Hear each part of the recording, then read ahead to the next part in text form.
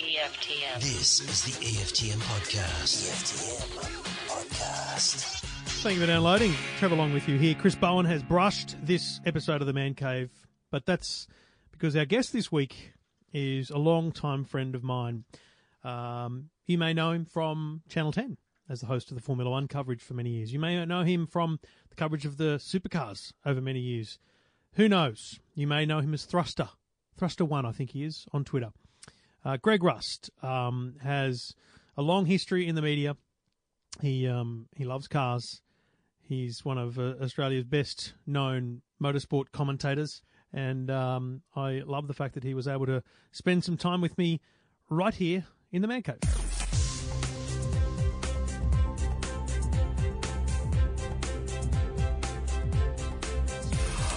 Greg Rust, welcome to the Man Cave, buddy. Very excited, Trevor Long. You are not. Stop it. I have heard this on Virgin In-Flight. Everything for the Man, of course, covers two of my three strengths. I'm terrible. What's the third? I'm terrible with tech. You know that. Okay, cars you're good. Cars I love, and lifestyle. Okay, So would you count the watch as being lifestyle? What are you wearing there, mate? little bit. That's something very special that an old boss of mine from Channel 10 gave me. It's an Oris Williams F1 watch. So it dates back to our Formula One coverage days, and a sponsorship thing that they had with Oris going back to that phase. And I can remember vividly my boss giving it to me that year at the Adelaide 500, and I was chuffed. Yeah. He looked at me and he smiled. He goes, "You owe me, Gregory." All right, let's rewind. Let's rewind big time here. Bowen can't be here because he's busy with his son, Slacko. But the three of us essentially go back a very long way. Crazy. In fact, I'm going to say that you and Bowen hit 2GB around a similar time, late 90s. Yep. Would have been 97, 98? I want to say 96, 97, thereabouts. Yep. And I can even vividly recall you in Sussex Street in Sydney pushing buttons on the old crazy phone system. I mean, that seems like yesterday. Yeah. And you look at how far tech has come now. I've got some great memories of that period, mate. Obviously, the day, very sadly, that Lady Di passed away. We were working there, and the whole complexion of the job changed. We had to go upstairs into the archives and find stuff of when she and Prince Charles got married and help put together a special. Crazy. So what brought you to 2GB back then? Because I was working there with David Tapp, who's a good friend of both of ours, working on sport and different things. As I recall, you were in banking or something. Correct. It might have even been the ANZ. Correct. So what brought you to a radio station, let alone to where you got to in the long term? This is a long story. I'll try and condense it so we don't lose listeners. Podcast, mate. There's no duration. When I left high school, as you say, I was in banking, initially with ANZ, then with a couple of boutique lenders in the city. But I loved motor racing, and I used to do a bit of karting, super karting. Terrible at it, but I used to do it. With the big fairings. Yep, and gears. Back then, I had a YZ80J Yamaha motor on it. Used to run the big circuits, Eastern Creek, Oran Park back then. Amaru, I loved Amaru, which is in Sydney's northwest. Gone now, it's all housing. And anyway, they were at a race meeting at what is now Sydney Motorsport Park that was called, back then, the Winfield Triple Challenge. Mate. Mega. What an event. It was great. Australia Day long weekend, as I recall, and it had everything. Back then, it ran over 2 or maybe 2 years, I think, because I missed the second one because my brother got married that weekend. Yeah, bad call. But it had motorcycles, cars, touring cars, and then at night time when everything shut down, they would open up the drag strip. So it became this which at the time was the main straight. It was people awesome, who know Willowbank. Oh, sorry, not Willowbank. No, the Eastern Creek, Western Sydney International Dragway. Yep. It's its own distinct venue now. Now, yeah. But back then, it was the main straight of the Eastern Creek circuit. Correct. So this event had everything. So anyway, long story short, the karts were there in a support capacity. I was asked, would I go up and talk to the commentators on the big screen type thing, and did that. At the end of it, they said to me, "Have you done this before?" I said, "No." They said, "Would you like to do this again?" I said, "Yes." And who was it? 2 weeks later, now you're testing me. 2 weeks later, though, I was at Oran Park Raceway in pit lane doing truck racing, of all things. Yeah. And so it started. So I met people like David Tapp, among others, and Diff, yeah. He and I are very close. We're good mates. We talk every few days. He's doing some incredible things in the States with NBC, both motor racing and other sports. Was the early days then at Oran Park the tower on the infield? The Tower of Death. The Tower of Death. Pretty crazy. So for people that you just wouldn't. This is a weird thing, and we live in a different world. And Bo and I talk about this a lot. when you're a fan and you're a viewer or a listener, you just accept that things happen. It just works. But what I'll never forget is going out to Oran Park with David Tapp one time to see him in the commentary box, because I was a fan. I was essentially a fan of David Tapp's radio show, right? That's how I got into radio. Sparkplug Trev from Edelong.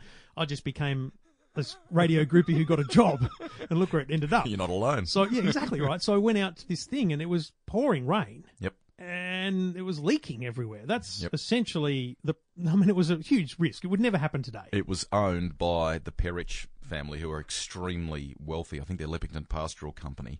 But he was tight with his money, Tony Perrich. And so we complained at one point in time that the commentary box needed an upgrade. And when I turned up at the next race meeting, he said to me, yes, we've given it an upgrade. And okay. So we climbed up the stairs. The tower was several stories high. You climbed up this metal ladder into it. I mean, from a OH&S and safety point of view, it was horribly placed. If one of those trucks had had a moment, it would have just clean bowled the thing. And so I'm climbing up the stairs thinking, this is going to be good. It's had a refurb. And as I look up, all the holes that you used to be able to see in the floor are gone. I thought, that's interesting. But as I got closer, I could still see the holes in the wood, but they'd just been covered up. And when I opened the door, he just stuck a beautiful, pegulum lino thing over the top of it and given it a lick of paint. But I mean, you're right. There was one race meeting there where it was pouring down. The roof had holes everywhere in it. So the poor bloke doing all the tech for us was trying to put towels over things so nothing blew up and, no one got fried. So you went from being a supercut competitor to being interviewed as a supercut competitor to... I guess two things happened there. Someone identified that you could talk, because let's be honest, that's a challenge, right? When and you would see this. We'll talk about pits and different things in the future, but you come across people who just can't articulate, right? Even though they're a great racer or whatever. So you could talk, and then you obviously showed an interest in that whole. Do you want to come back and do it again? Was that the adrenaline? Was that the drug that you took at that moment? 100%. So a few things happened. Firstly, I had a boss at the time who was hugely supportive and had heard me doing this moonlighting on weekends. And he told me, he said, you should pursue this. So this is a finance guy who liked riding his motorbike. He would often go to the Phillip Island Bike Grand Prix and stuff. And he encouraged me to pursue it to the point where he said, why don't you just go freelance, do a few days a week for me, go off on the weekend and chase this dream. And 12 months later, I came back to him and he just kind of waved me off. He said, go. I know why you're here. I know you're wanting to do this. How important is that in a career? It was amazing, mate, because my father and my grandfather, Dad was managing director of a hydraulic company with about 60 staff. My grandfather worked in the rag trade, and they were business people, and the pressure I thought or felt was for me to go down that path, and they could not have been more supportive. My old man sat me down and said, I want you to give this, at least 12 months to 2 years, give it proper, if that means living on next to nothing and chasing it. And Diff and I would share jobs, if he got an opportunity that he wanted to pursue, but he didn't want to let down somebody else, we'd pass it around. And so, I would drive 9 hours to Ballina to call 70 dirt track races over the PA, and, then he'd do a go-kart job for me or something along those lines as we kind of climbed the ladder. But David Tapp told me very early on that he thought there was some potential there, but to go off and do some study. I went to the Film, Television and Radio School. I did some stuff with Max Rowley among others. I'm not professionally qualified, and lots of people ask now. There's a young guy that reached out to me in the RPM days and said, I want to do what you do. And I gave him some advice. I said, go to the university at Bathurst. They've got a great degree there.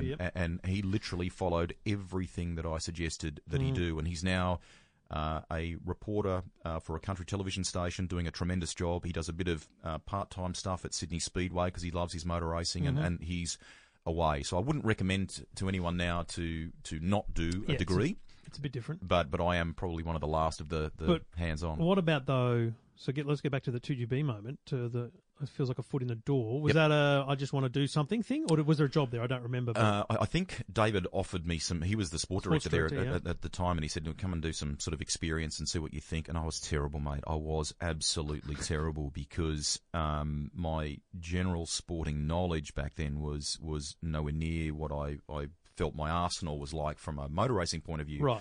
So, you can't put together a sports bulletin if you don't know how to pronounce Frank Pulitore. Correct. And so I was fortunate, mate. I got some kicks up the butt, but I was fortunate. I worked with Andrew Moore, who was a very good writer and a passionate sports person. Yeah. So you learnt about condensing your words and what was important and what the headline was and all that sort of stuff. Teach the difference between a game and a match and a set. Correct. In tennis. And I can vividly remember a close friend of Mum and Dad's ringing them going, what Greg is doing around the grounds rugby league reporting on a whatever it was, Sydney City Canterbury game or something or other.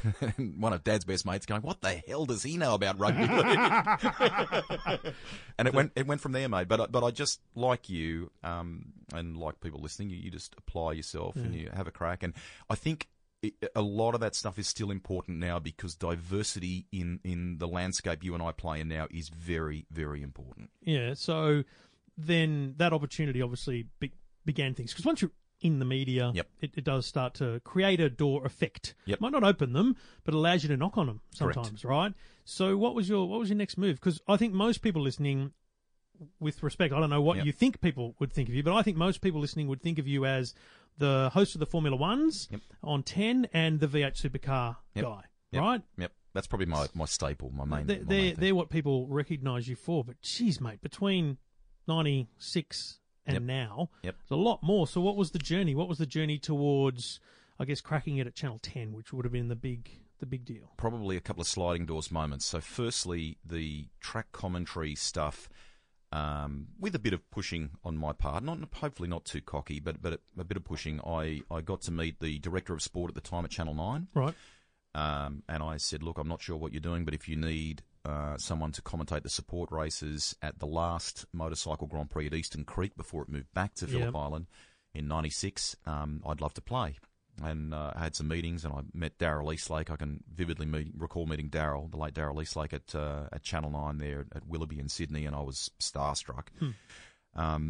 And he was really good to me, mate. He was really good. So I got the Guernsey. I did, I think there was Supercarts on, and I did that with Alan Jones, the 1980 F1 world champion, who I would end up working with, which was crazy. That in itself would have been overwhelming, surely. Well, he has popped up in my life in crazy occasions. Yeah. My first ever ride in a supercar, I won as a phone contestant on Triple M.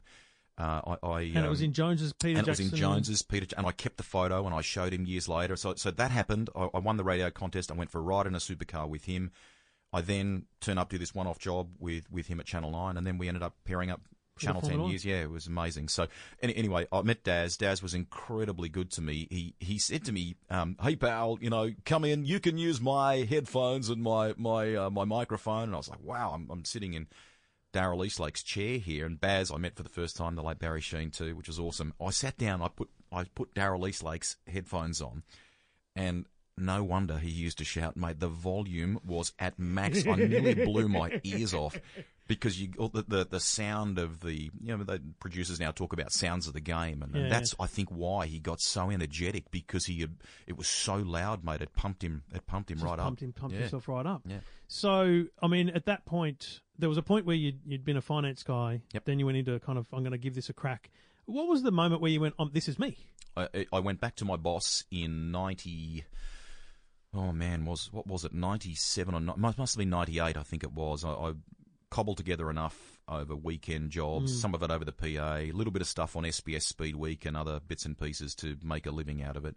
The one-off job at Channel 9 led to 10 getting a bit of interest, and they were in a dilemma because they'd acquired the rights to supercars starting in the 1997 year, but they already had Super Touring, the 2-litre class, on their books, right. and they were at absolute loggerheads. They did not like. There was a fierce battle back then, so they wanted 2 separate teams. And my buddy Lee Diffie had done the Super Touring stuff, and I owe him because he recommended me, and I went and had a meeting at 10 and so on, and so it started.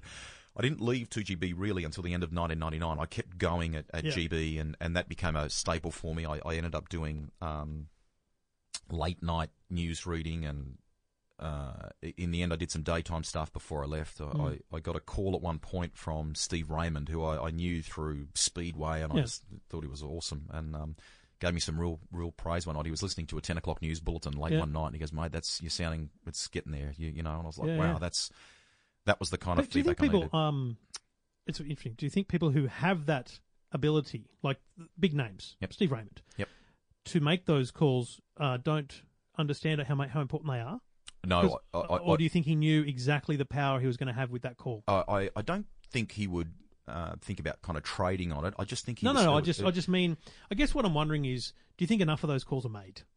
Do you know what I mean? Like in media generally, no. But when you get to meet some good people, and they do come out every once in a while, it keeps your faith in the game, mate. And that's one that's always stuck in my mind. It's something I cherish, actually. Yeah, I was going to say, do you then?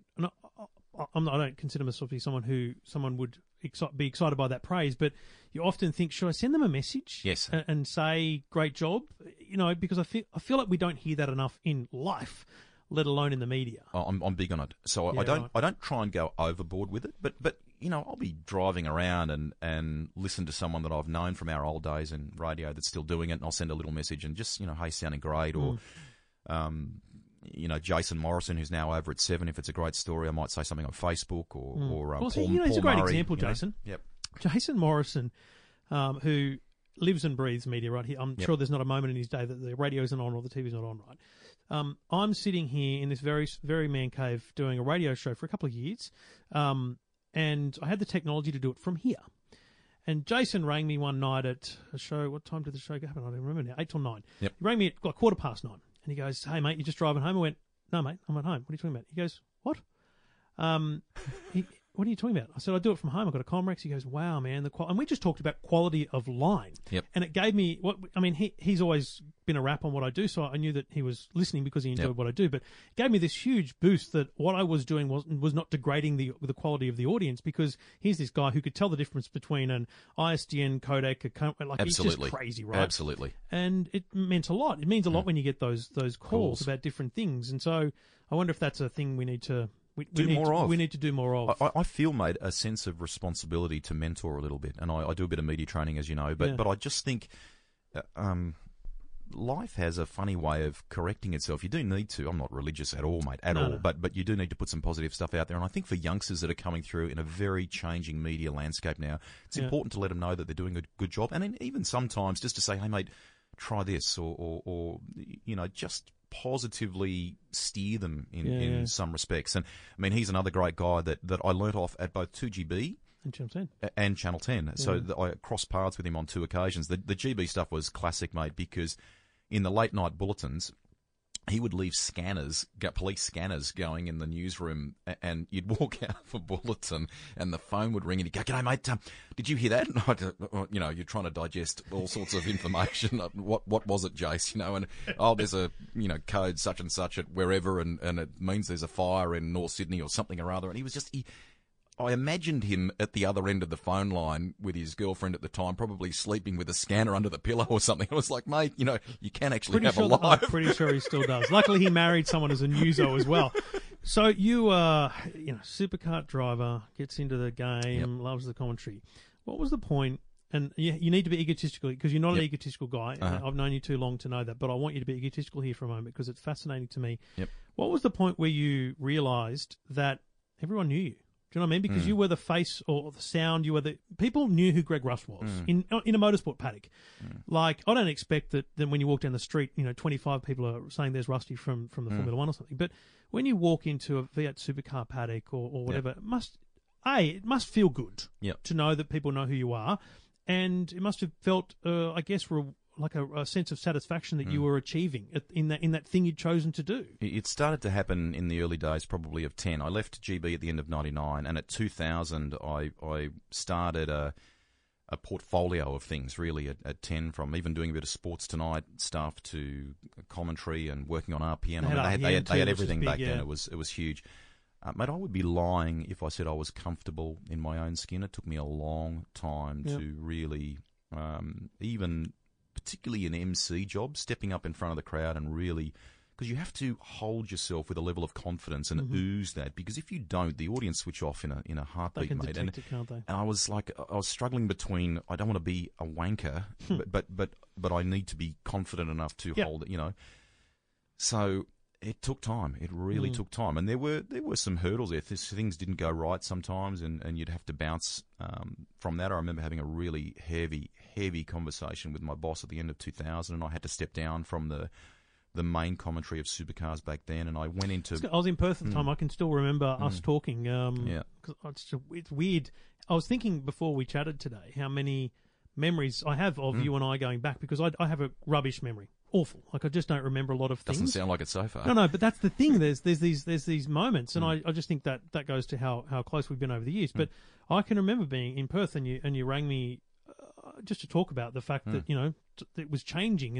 I think the whole thing was changing once again, wasn't it? Yeah. And that must have been... Was that the first big knock? First big change in the career? Yeah, I mean, a lot of things happened there. I mean, I deserved a kick up the butt, if I'm brutally honest. I had a great boss back then who was tough on me. Yep. He thoroughly understood motor racing, thoroughly. And to this day, I mean, he's doing great things in New York now, and was, I mean, he'd come through media as a cameraman in Tasmania, so he properly knew media, and he had a passion for motor racing. You couldn't bullshit him. You just couldn't. And he was tough on me, but I had learnt, the biggest thing I've learnt, Trev, in those moments is that you are judged not on the faux pas or the moment or the issue. It is how you pick yourself up and how you deal with it, and that's what everyone looks at. Not what went wrong, how you choose to deal with it. And I'm a big believer in integrity. If it goes to custard, pull your socks up. There's lots of people listening who have that every day in their daily lives. We are not alone here in the media. Okay, we're in the public eye, but just get on with it and do it with a sense of integrity. And I did it on the basis of I just love motor racing. Just immerse yourself back in that, the stuff that you're passionate about, and pick up and go again. And that served me very well. And what was that journey then? Because essentially the journey back was extreme, because you ended back at the top of the game again. I did a number of things where I got hungry again, and sometimes I feel like I'm not hungry enough now. There are times where I remember back to those moments and think I've got to get back to that. Two key ones. So I did a job for RPM where we went away dirt bike riding with Darryl Beattie and the boys, and it was something completely different. Instead of a race report or some motor racing commentary, it was lifestyle. It was we were out dirt bike riding. You had to soak up the atmosphere of what went on, the interviews, and I remember sitting down trying to cut this story with the editor with very limited voiceover. I wanted it to be, take the person there, and let it tell its own story. And that was a real turning point for me. The producer loved it, and we would, over time, make 3 of these things. Did you feel like you learned at that moment that you maybe over-egged the Greg Rust on a story or something? I just switched the mindset from the stars of the game are whoever, the Greg Murphys, Mark Scapes, whoever was with us, I can't remember. Russell Ingall it was. They're the stars of the game. Yep. I'm the storyteller. Yes, I'm a part of it, and there's an element of cachet in what I do or notoriety, whatever. But they're the stars. So I put it in that perspective. I tried to tell it as much from their point of view as possible, and it went off, mate. Everyone loved the yarn, and we did a few of them over time, and the producer loved it. Was that the very start of Darryl Beattie Adventures? It was it was a window into what he was great at, mate. Absolutely. Yeah. And I mean, he grew up in Charleville in North Queensland, and he loves the outback. And now he takes people, as you rightly say. And I follow on Instagram, and it's just strikes me as a very strange business, but obviously it does well. Amazing countryside, and he gets people from all around the world coming to take part in it. We're digressing here. Sorry, the second thing. So the second thing. So that was the first one, and now I've lost my train of thought about what the second one was. September 11, 2001. Right, It's late night. The station is winding down. Sandra Sully is on air. I'm there with a handful of other staff, and I walk past what is known in the newsroom area as News Exchange, which is like a huge bank of monitors, vision coming in from all around the world, feeds of all different news outlets and what have you. And the people there are responsible for making sure they hit record on the things that you might need at some point during a bulletin or whatever. Correct. So I walk past, and the guy who was on deck looking after that was kind of ashen-faced, and he looked at me and said, "Mate, I think I just saw a plane go into the World Trade Center in New York." And I said, "No way," like thinking it's a Cessna or something like that, little plane. And so he's got the bank of monitors up, and you can see the smoke coming out of the buildings, and the producer that was looking after the nighttime bulletin for Sandra was switched on. Took the feed straight away, and then the phone rang. And I picked it up, and he goes, "Mate, are you watching this?" And I said, "Yes." And he goes, "Okay, please start logging everything." So I sat down and I started to log everything, and then Jason Morrison was called in, and it just the whole. We were nearly shut for the night. We were all nearly going home, and then the whole station came alive again. Getting goosebumps thinking about it. Yep. So Jason came in and he goes, "Have you been watching this?" And I said, "Yes." He goes, "Okay. We're going to have US correspondents. We're going to have lots of people all over this. But I need you to write the first story for the bulletin for me, a 5-minute package that sums up the whole thing. Because for people that have been asleep, We need to take them through what's happened here, okay?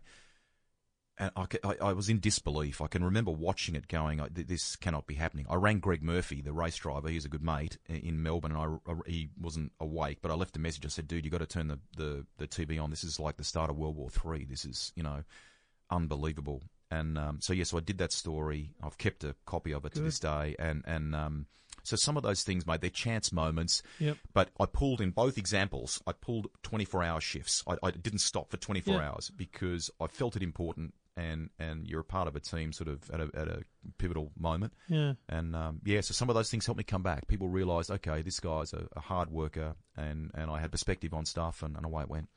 So you get back, and I think, again, the supercars was a huge part of your life. You think about number of years overall in your life. Supercars, or the premier touring car category, however it's been defined over the years. A massive, massive deal. But then, for me, your decision to move on from that is massive. Yep. Are you talking the most recent one? Yeah. Well, I mean, it's happened. It happened kind of twice in the sense that 10 finished up their first tenure or round in 2006, and I stayed with 10. My boss, who I mentioned before, gave me a great opportunity to front the Formula One and to host MotoGP and so on, which was mega. And so I stayed thinking that was a good career move, and I pined. I did miss the supercars, but we would go and do different things. No doubt for it was RPM. the right move. Correct. From a you look back now and go, well-rounded. okay, should I have been into the supercars earlier, or should I? I think the Formula One thing is career defining. Thank you. Yeah, it was question. very, very good for me, and it led to other things. It led to Sochi Winter Olympics, and it led to Glasgow Commonwealth Games. Because you think about it, and you're here in my man cave, and there's a moment in history that's well defined here in this man cave, and that's the night that Senna died. Yes. And I can still remember Darrell Westlake and Alan Jones. It's just chills even now, mate. It's chills, right? For a Formula One fan, no, it's not all Australians, right? But for Formula One fans, that coverage, that iconic hosting, it's actually one of the top jobs in Australian motorsport, don't you think? Yeah, and you've got and a lot's changed since then too in terms of what people have access to. So totally. So how there is no, for me, I don't know if Channel 10 still have hosts of the few that they do, if they do any now, because I watch it all on. They do one a year. They do Australia, because I got every single session available to me on the big screen with. You got to be honest, the most comprehensive coverage you'll ever see. Why would you ever put an Aussie face on that now? When what they do at Sky is phenomenal. So you're essentially at the very end of an era of Formula One coverage. Correct. And how people digested their thirst for it now. I mean, back then you and I were waiting for Auto Action to come out every 2 weeks or something or other. Racing Car News. Correct. I mean, now the perspective I give is back then, Monday morning I had a job in the city. I caught the train. When I was sitting at the train station, it said Senna's in a coma. When I was at Central, that's Woy Woy. When I'm at Central, there's a bloke across from me reading a paper and it says Senna killed, and I couldn't go to work. It was just this is crazy. And that's how slow. That sounds ridiculous to say, but that's how slow the news cycle was back then. Whereas now it's a different game, and that's so. Right. That affects the way you broadcast. That affects everything, though. You got fast forward to your most recent supercast. It affects that because you've got social media. Correct. You've got the length of broadcasts now for supercars is phenomenal compared to what it ever was before. So there's a lot more content to fill. For that same reason, you've got to feed the audience, or they'll feed themselves. Yep. And you're a big part of that because you had to go and just front up to people and just front up to drivers. And the balance, Trev, for me. So it's a game where the gladiators are masked. We are immersed in a very technical sport, so you've got to decode that. But for me, it's a human game, and I love that aspect of it. If I can find out through the team, if I can find out through the driver and get them in their own words to talk about what's going right, what's going wrong, that for me is box ticked. That's been my big mantra, right? So the most recent one, I left 10 at the end of 2014, 3-year stint with Supercars TV. They're in a unique position where the category make the bulk of the TV and the networks kind of bolt on. And it's interesting, and I don't know how much you'd want to speak to, but I spent a weekend in Townsville, and it was the weekend that Craig Lowndes renounced his retirement. Now, from my perspective, walking the paddock, and I was in a unique perspective that I was given access to a lot of stuff there because I was with Paul Murray, who's I don't know, some sort of god. Yeah, they love him. Weird. He's a lovely bloke, and I love his show too. But wow, they love him. Yep. And it was fantastic. But it felt to me like there was this protection around the whole story of Craig Lowndes as of departure and of what was going to happen next with the team. And it's not for me to talk about, but it just feels like I wonder whether that model is correct and is right, because we talked about it with a couple of people there. Formula One has a model where they produce the television pictures, but they don't create the coverage. Correct. So I love the idea. Frankly, I love the idea that the commentators of supercars, because it's consistent or whatever, but I feel like the coverage around it is still very insular, and I don't think it's open enough. Did that ever play on your mind as a part of that, or did you just, it is what it is and we just push on through? I mean, the reality is the negotiations broke down. I mean, we went to them with a very, very reasonable thing. I'm a big believer in, and there's a couple of people there that I lost a bit of respect for that are not there now, but I mean, there's some unbelievably good people in the TV side, mate, that are close friends. And I won't digress too much, but just think about, again, the rise of Nathan Prendergast. Yep. Okay, he's a guy, you mentioned Speedweek earlier. He's a guy properly brilliant, who worked with Greg Seta at AVE, making Speedweek. Now, Speedweek is a show that's made as a commercial venture by a guy, makes money off it, and he gives it to Speedweek, to SBS, essentially. And Nathan was just an office boy, became an editor, did a bit of voiceover work, and now he's the boss of... And a brilliant... He's not doing it now because he's the head of Supercars TV. Brilliant but director, but then he became... Brilliant. What an amazing rise up. So there's a bunch of people there, especially in the commentary team and stuff, that are just so well placed. They're the right people for that job. Absolutely. But I guess behind the scenes, it's like every business, political, right? Yeah, and it's you know, you talked about before getting the mix right, and it's tricky. I think what Formula One do, where, you know, up to, I think it's like 5 minutes prior to race start and up until after the podium, you cannot touch the pictures. You can't embed anything in it. They own it, right? You can't choose the replays. But beyond that, how you dress it up with a preview show, review show, you know, kind of knock yourself out depending upon what your rights deal is. That's very good. I mean, there's a lot of learnings in this and to their credit, they have really pioneered this in Australia, what they're doing, right? No doubt. A lot of learnings, though, for other codes that are, you know, you've got National Rugby League now with the television arm, AFL, all that sort of stuff, you know, so when they ultimately, and that will happen, you know, when they ultimately get to that stuff, there's a lot of learnings in how you make it work, and also to the balance in the threat of social media related stuff, because you know, the broadcasters are very nervous about that, and often they will own the social rights just to protect themselves. But also to keeping very active and pushing into that space. How do you do stuff that doesn't offend the broadcaster or the broadcast partner, but still engage with that segment? And you know, if you create a unique piece of content, so that it engages with your audience, but it doesn't upset the broadcaster who goes, well, why didn't we get that? You know what I mean? It's a real juggle, mate. So you negotiations break down. Are you standing on the edge of the cliff like you were leaving finance, going back into a little freelance, you know, commentary at tracks? Because, you know, there's not exactly a lot of motorsport jobs in television around, and you're essentially... I'm going to make a guess, because we haven't actually spoken about this, but I'm going to make a guess that you thought there was X number of things you were going to do when you left, looking at it going, well, I'm going to walk away from that now and I'm going to do these 5 things. I'm going to make a guess that the things that you're doing are slightly different to even what you thought you were going to be doing. Pretty much. And to be fair, I'm better at planning stuff now than I was at that time. I was wounded. There's no doubt about the fact that I was wounded.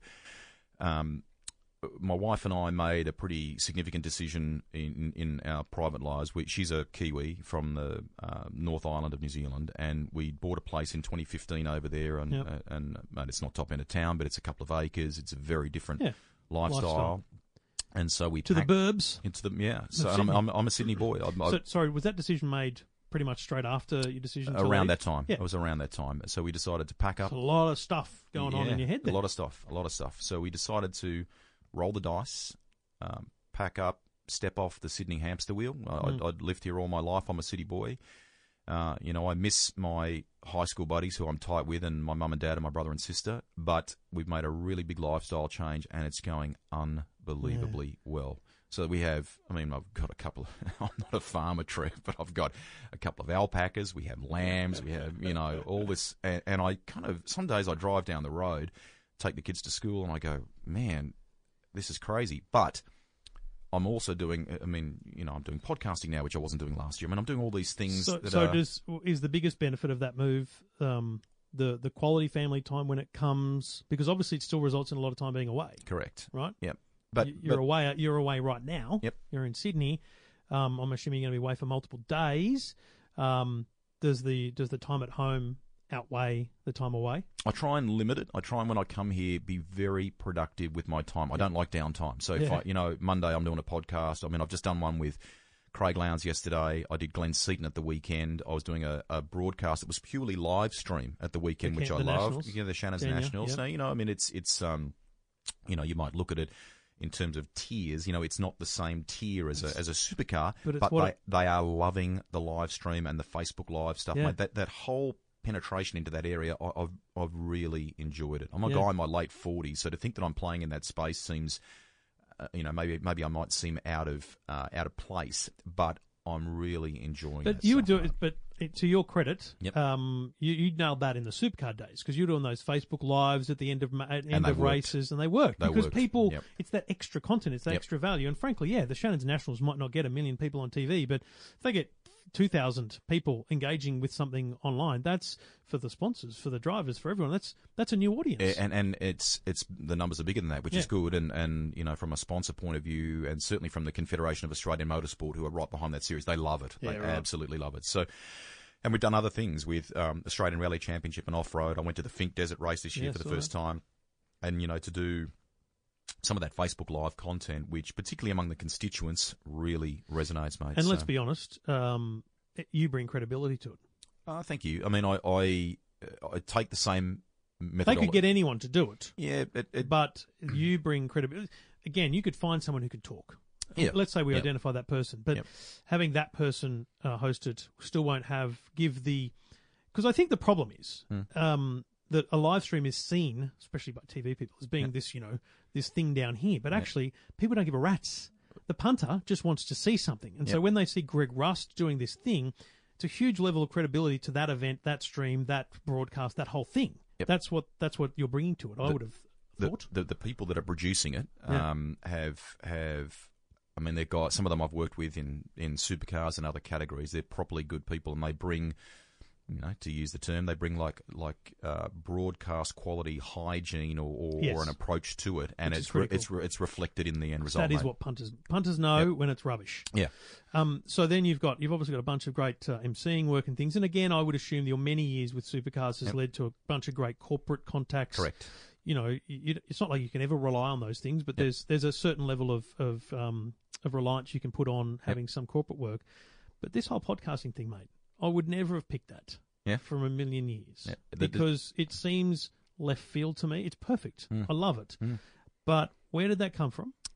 And what's the process? It actually started before all the stuff about supercars changed. Mm-hmm. We were actually well advanced in potentially staying with supercars, and sort of shocked us a bit. But anyway, that's another story. Mate, just to finish that yarn, I'm big on integrity. I went all the way through to the Newcastle 500 last year. I didn't want to blot the copybook in any way, and I won't. I won't paste anybody. I love the sport still, mate. It's very dear to my heart. And I did things that were over and above my contract. I didn't have to, they asked, would I go and assist with a little bit of media training for the Dunlop Super 2 guys? Happy to. No, I didn't have to do that. If I wanted to, I could have said, go and get nicked. Yeah.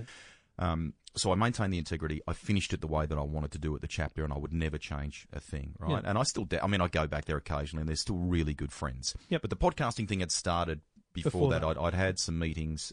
So Podcast One, as you know, are attached effectively to Triple M and that group at Southern Cross in this country, and they're big globally.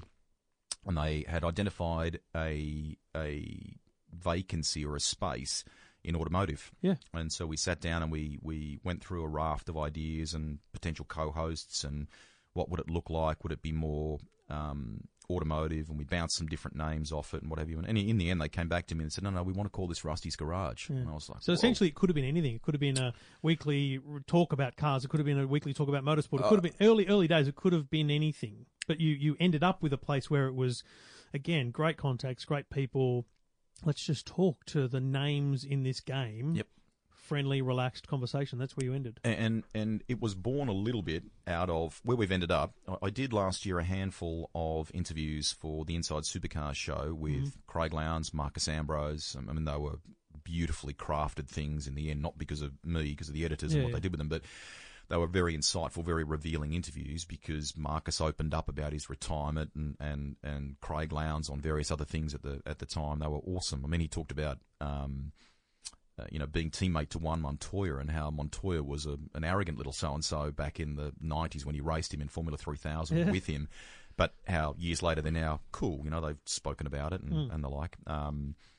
So that style of conversational interview is really the it's not the same. We haven't copied that formula, but a lot of how I go about this was born out of that because it resonated. Those chats resonated. And I didn't want to make it, Trev, just motorsport. It had to be bikes, cars, automotive. I mean, I've done a thing there with a guy called Chip Foose, who is famous in designs. I interviewed him a few years ago. Mega, what a top bloke. Mega. And it's hard because I watched the show.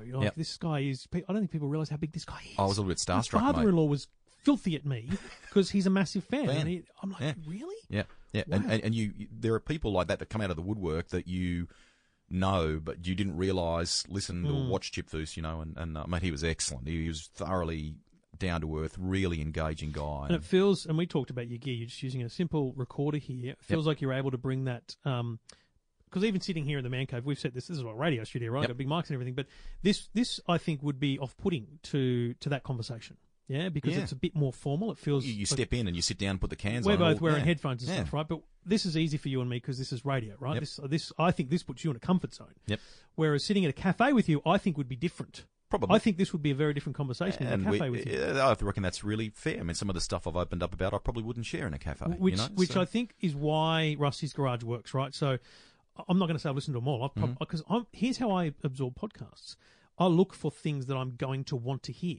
See, the beauty of podcasts is you don't have to listen to it all. Yep. There's a guy called Mark Maron who does a thing called WTF. It's a crazy podcast, celebrities are through the years, but most of them I wouldn't have heard of. So I go through and I go, no, that one. So I listen to the ones that I know and I know of. I remember listening to Tander early and those kind of things. He was engaging, mate. He was so good. Mate, it is just, it's almost to the point of pull over and wait at your destination listening. Oh, cool. Because it's so personal. Yep. Do you know what I mean? Because it feels like you've just accidentally started recording. Do you know what I mean? Like it feels like they don't know you're recording, but of course they do. So that's an important thing which you're able to bring to it. But I'm assuming because you're now in charge of finding the people, because who would have a better contact list than Greg Rust? That's your challenge now, is continue to up yourself. But you've gone off early with Mark Webber. Thank you. Yeah, he was. He and I have known one another since the 1990s before he even left here, and I knew he was. When I went to the Le Mans 24-hour in 2015, it was in part with his help. I mean, I went with Nissan Australia, but Mark had teed up a few things for me as well. Yep. And you know that, right? I love it. I mean, just to go there and to be a part of it and see it is huge. Unfortunately, I went as a 16 and a half, 17-year-old, so it felt 23 hours too long to me. But I couldn't get enough of it. I mean, and it was a great race back then. Audi, Porsche, you name it. Anyway, I knew he was coming back, and we messaged each other a little bit about it. And I said, "Hey, would you mind if we spoke about it?" He goes, "Yeah, no problem." So he was jet lagged, and he was going to a gig, wasn't he? He was. Yeah, he had a big speaking gig the next day, very big one actually. 2, in fact. We did a function together the next night for Porsche, but he had a big one in front of a few thousand people at in Sydney at Darling Harbour. Anyway, we just started talking, mate, and it's exactly as you talked about. So a little Zoom recorder. I kind of, asked my question, tilt the microphone back his way, and we just sat there for an hour plus. And it's a little bit of life and time, career stuff, and some of the things that people want to know. Yep. If I had $1, mate, for every time someone came to me in a pub and goes, "Mate, did he have the same car as Sebastian Vettel? Did they stitch him?" So I actually asked him that question, and among other things, and he talked about the early years of having an old Toyota Corona was his first car, a clapped out thing, and so we just have this great chat. There's a race element to it. Yep. There's a bit of life and time, and cars. You come back to cars, what they got in the garage, resto projects, etc. And the good thing is, and again, this is why Podcast One wanted you, is because Greg Rust talks to Mark. I'm just going to say, if I got Mark Webber, he wouldn't have opened up as much. Mm-hmm. He wouldn't have talked about certain things. And also, the credibility of Greg Rust asking Mark Webber about Bathurst just defines it and finishes it. Mm-hmm. You know, that question has been answered now by Mark Webber in full. It doesn't go anywhere now. It's finished. Yeah, cool. And I find that fascinating how, and that's what I love about podcast. It's a piece of content that lives forever, and it can be consumed at any time. Yep. How have you? Were you into podcasts before this? Are you even into podcasts now? Because I admit I don't listen to many. I'll be honest. I don't get much time, and I've probably got 4 or 5 in my little app that I listen to. It's just not a thing that I have a lot of time for. But some people are all over it and engaging in it. Yeah, and that's the thing that's probably opened my eyes. No, I was not big into it to begin with. I knew that it was an emerging space, and I've had a 12-month period. It's been really eye-opening, mate. And probably the key thing, I pictured in my head, in a very limited way, that, you know, when we drove here to your studio today, we listened to a bit of Shane Jacobson, right? Rusty didn't ask me to put it on. I already had it on. I was very flattered. I was very flattered. But I imagine people digesting it like that, driving to work in traffic, or maybe a long journey, driving to Bathurst for the race or something, and digesting them that way. I've had people message me going, "Hey, mate, I'm working with Trev in the garage tonight on his motorbike. We're repairing the motorbike. We're just having a bit of a man cave session, and we're listening to them." Yeah. And I'm like, that's perfect. It's ideal, right? Ideal. And that's what I wanted. I just wanted it to be something that would be complimentary like that. I took all the things that over 20 years of broadcasting that have been my mainstay, that if I could just ask a few things that I think people are interested in, and, you know, a lot of that comes with rapport and respect that you've built up over time and some of those contacts and so on. But I've branched out, mate. I met Chip Foose very briefly at Bathurst last year. We teed it up. I interviewed him on the Monday after Bathurst, but I hardly knew him. That was phenomenal. Garth Tander, you mentioned before. I've known him for years, but the insights he gave were stuff I'd never heard of before, you know? So I've thoroughly... That's probably been one of my absolute highlights of the year. Where's the list? Is it on a whiteboard or in your head? No. You've got a list. I've got a list. So, again, stuff that I'm getting better at in the forward planning, forward thinking stuff. I'm trying to... hopefully, I'd love to talk to Eric Banner about the next phase, you know, the rebuild and just his love of cars generally. And so that you know, I don't want to do just motorsport. I've just done Craig Lowndes because you were there in Townsville. You know about his retirement and from You're right, full-time because driving. I've just realised essentially it doesn't need to be a race star. Not at all. It could be anyone who loves cars. Correct. Because all you need, or anyone who just has a car, because it's just it's really first car, current car. It's that in between. It's that journey. The car is, it's like comedians in cars getting a coffee. It's not really because of the coffee. It's just because they're comedians and that's a hook. So you could interview anyone, couldn't you? I mean, we talked about Daryl Beattie earlier in the chat here. He's ducking and diving on me, and I want to... That's outrageous. Well, he's so busy, but hopefully I'll talk to him. He's going to make you do the desert thing again. And he's at me to do it. I haven't done it. I want to do it. But, I mean, his is a great story. Yeah. Here you go. So he won his first motorbike on Agro's Cartoon Connection. What? No way. So that's the truth. He had to write in like 25 words or less. His mum helped him. He won a little Suzuki 50 or something along those lines. And that whole moment kick-started his career. Agro's Cartoon Connection created Daryl Beattie. That was the start. He went off and did lots of other things, obviously, but that was the start. And now he's tracked down that original bike and he's restoring it. No. How cool. So these are some of the things that I'm loving. Yeah. You know, in talking to Craig Lowndes, yes, we talk about stopping full-time driving and you know, all the impact around that and key moments in his career. But he's found the original first ever Formula Ford that he raced. He's restored it to the original colours. Wow. He's even found the exhaust that he welded with his father. I mean, stuff like that. And the first ever Cortina road car, the first ever road car he owned, he's restored and has that. Isn't it weird how much we love our first car? Yeah.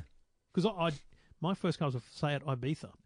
You know, it was just a car. Yep. But it felt to me like it was, you know, a different brand Volkswagen Golf. But I'd give anything to have that specific car. Yep. It's weird, isn't it? It's because of memories. I reckon there's lots of things. I went halves with a mate a couple of mates when we left high school in a late 1970s Mitsubishi Galant. It had a worked 2-litre engine with Webers and sports exhaust, and we put a roll cage in it, and we did club-level motorsport, bit of rally sprints and so on. It was awesome, mate. And I can vividly recall the sound the engine would make, and it's the memories, I reckon. It's the memories those cars create and how they make you feel. So, to your point, Greg Murphy, Holden guy through and through, 4-time Bathurst winner. His first ever car was a Datsun 1200.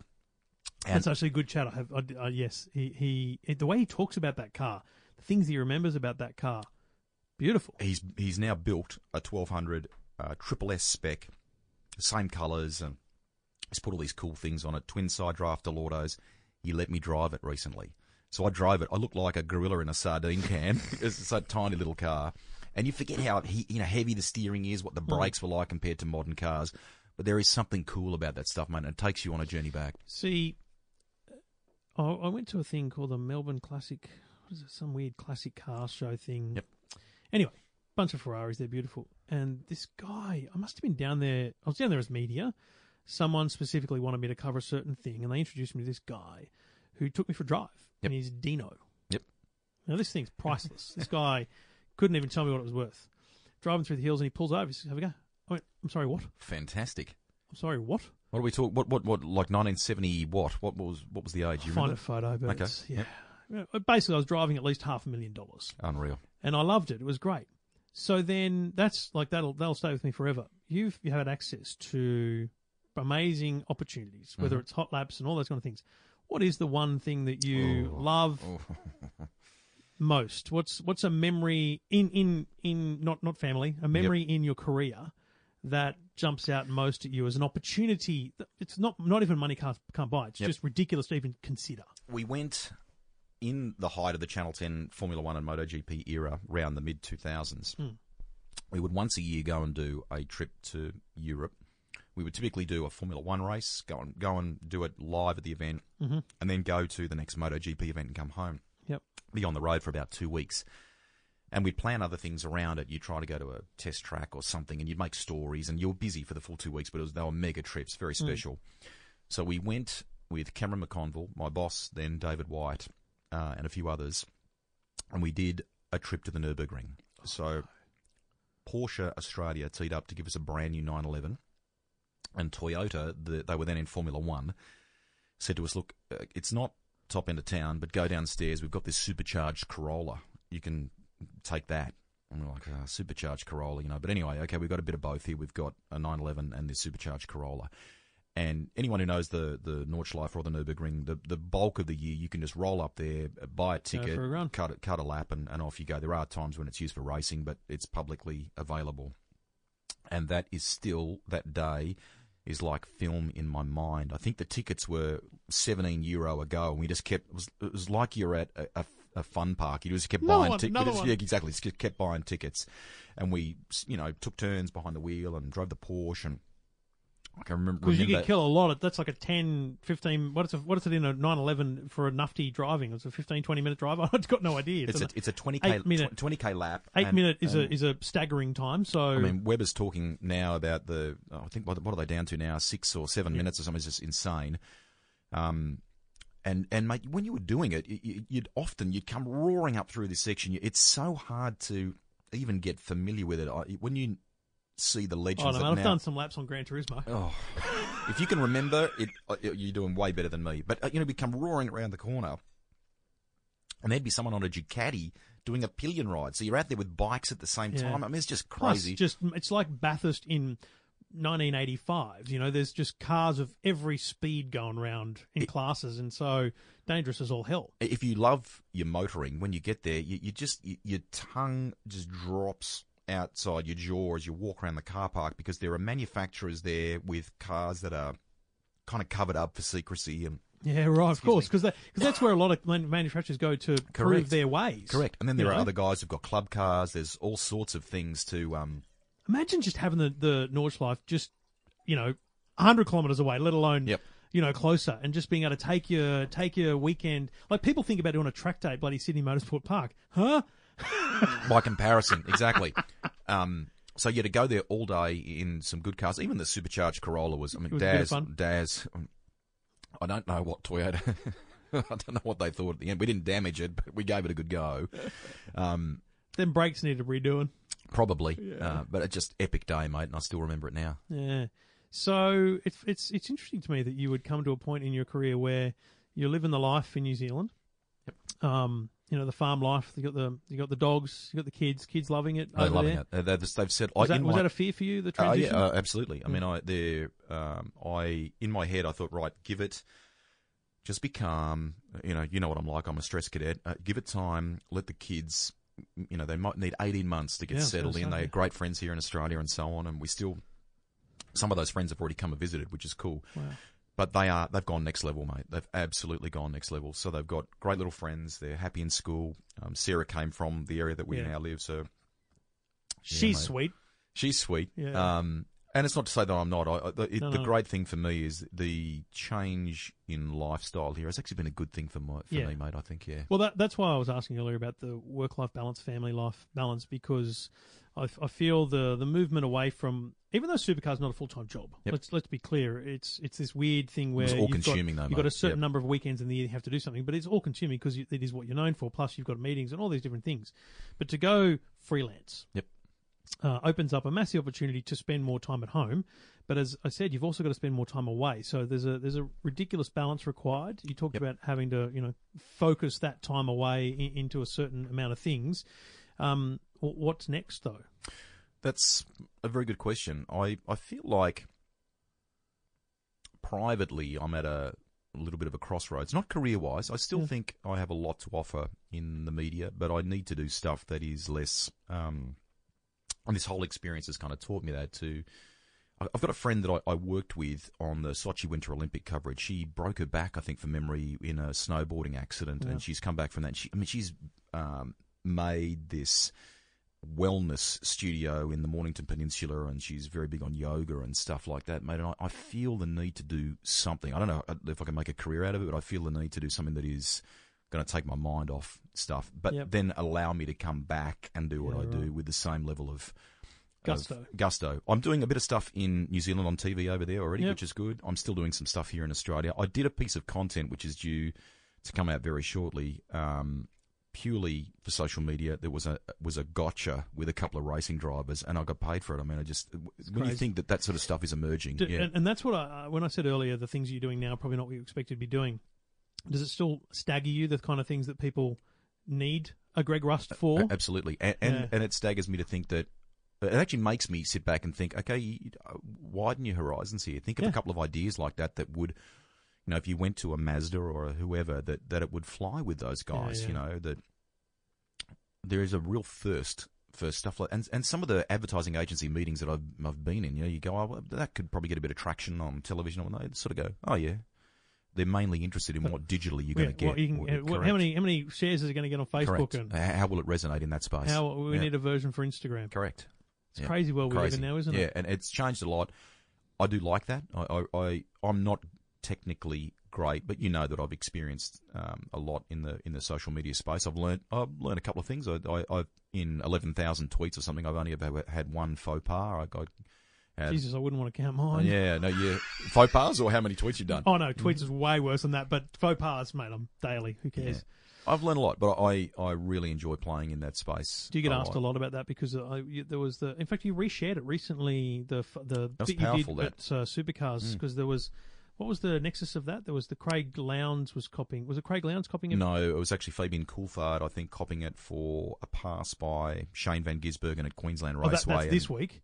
But what the original story that got reshared? Way back. You were responding to a lot of social media criticism. There was the big crash at Bathurst involving Jamie Whincup and Garth Tander, I think it was, and then it was in 2016. And then, of course, there was the heated crash between, I want to say, Garth and Fabs at the Gold Coast event, and it was deeply divisive among the fans. And the problem with that stuff is that you got to have the passion, but just have a bit of reality. I mean, I think they feel at times like there's conspiracy theories or someone did this deliberately. I mean, that's all just crap. It's absolute crap. And so I went into Inside Supercars. I didn't really tell the producers I was going to do this impassioned plea. And I just launched, mate. And it really, I mean, it's had 350,000 views or something or other. And the boys share it, the drivers share it on occasion again now when they feel like it's getting out of hand. So I feel very positive about that. You got to be thick-skinned in the media, right? Like if you and I are going to be sitting here today and you can't cop a bit of criticism, you'll never survive. You will not survive this business. Yep. But Which is sad in a sense, but it's also just a reality. It's a reality, but I don't like bullying. I don't like the thought. You've got young kids. I don't like the thought of them copying that at school. But I am a realist as well, and you know, there are going to be some tough moments as our kids go through that at school, and there's a balance in, okay, we've got to walk this road because that's life. Yeah. You'll get that in life, you know, but I don't like the heavy stuff, mate. We can have all the campaigns in the world. It's never going to disappear. Yeah, correct. So I think that's what I think. Shielding people from it is not the right approach. They need to know it exists. Yep.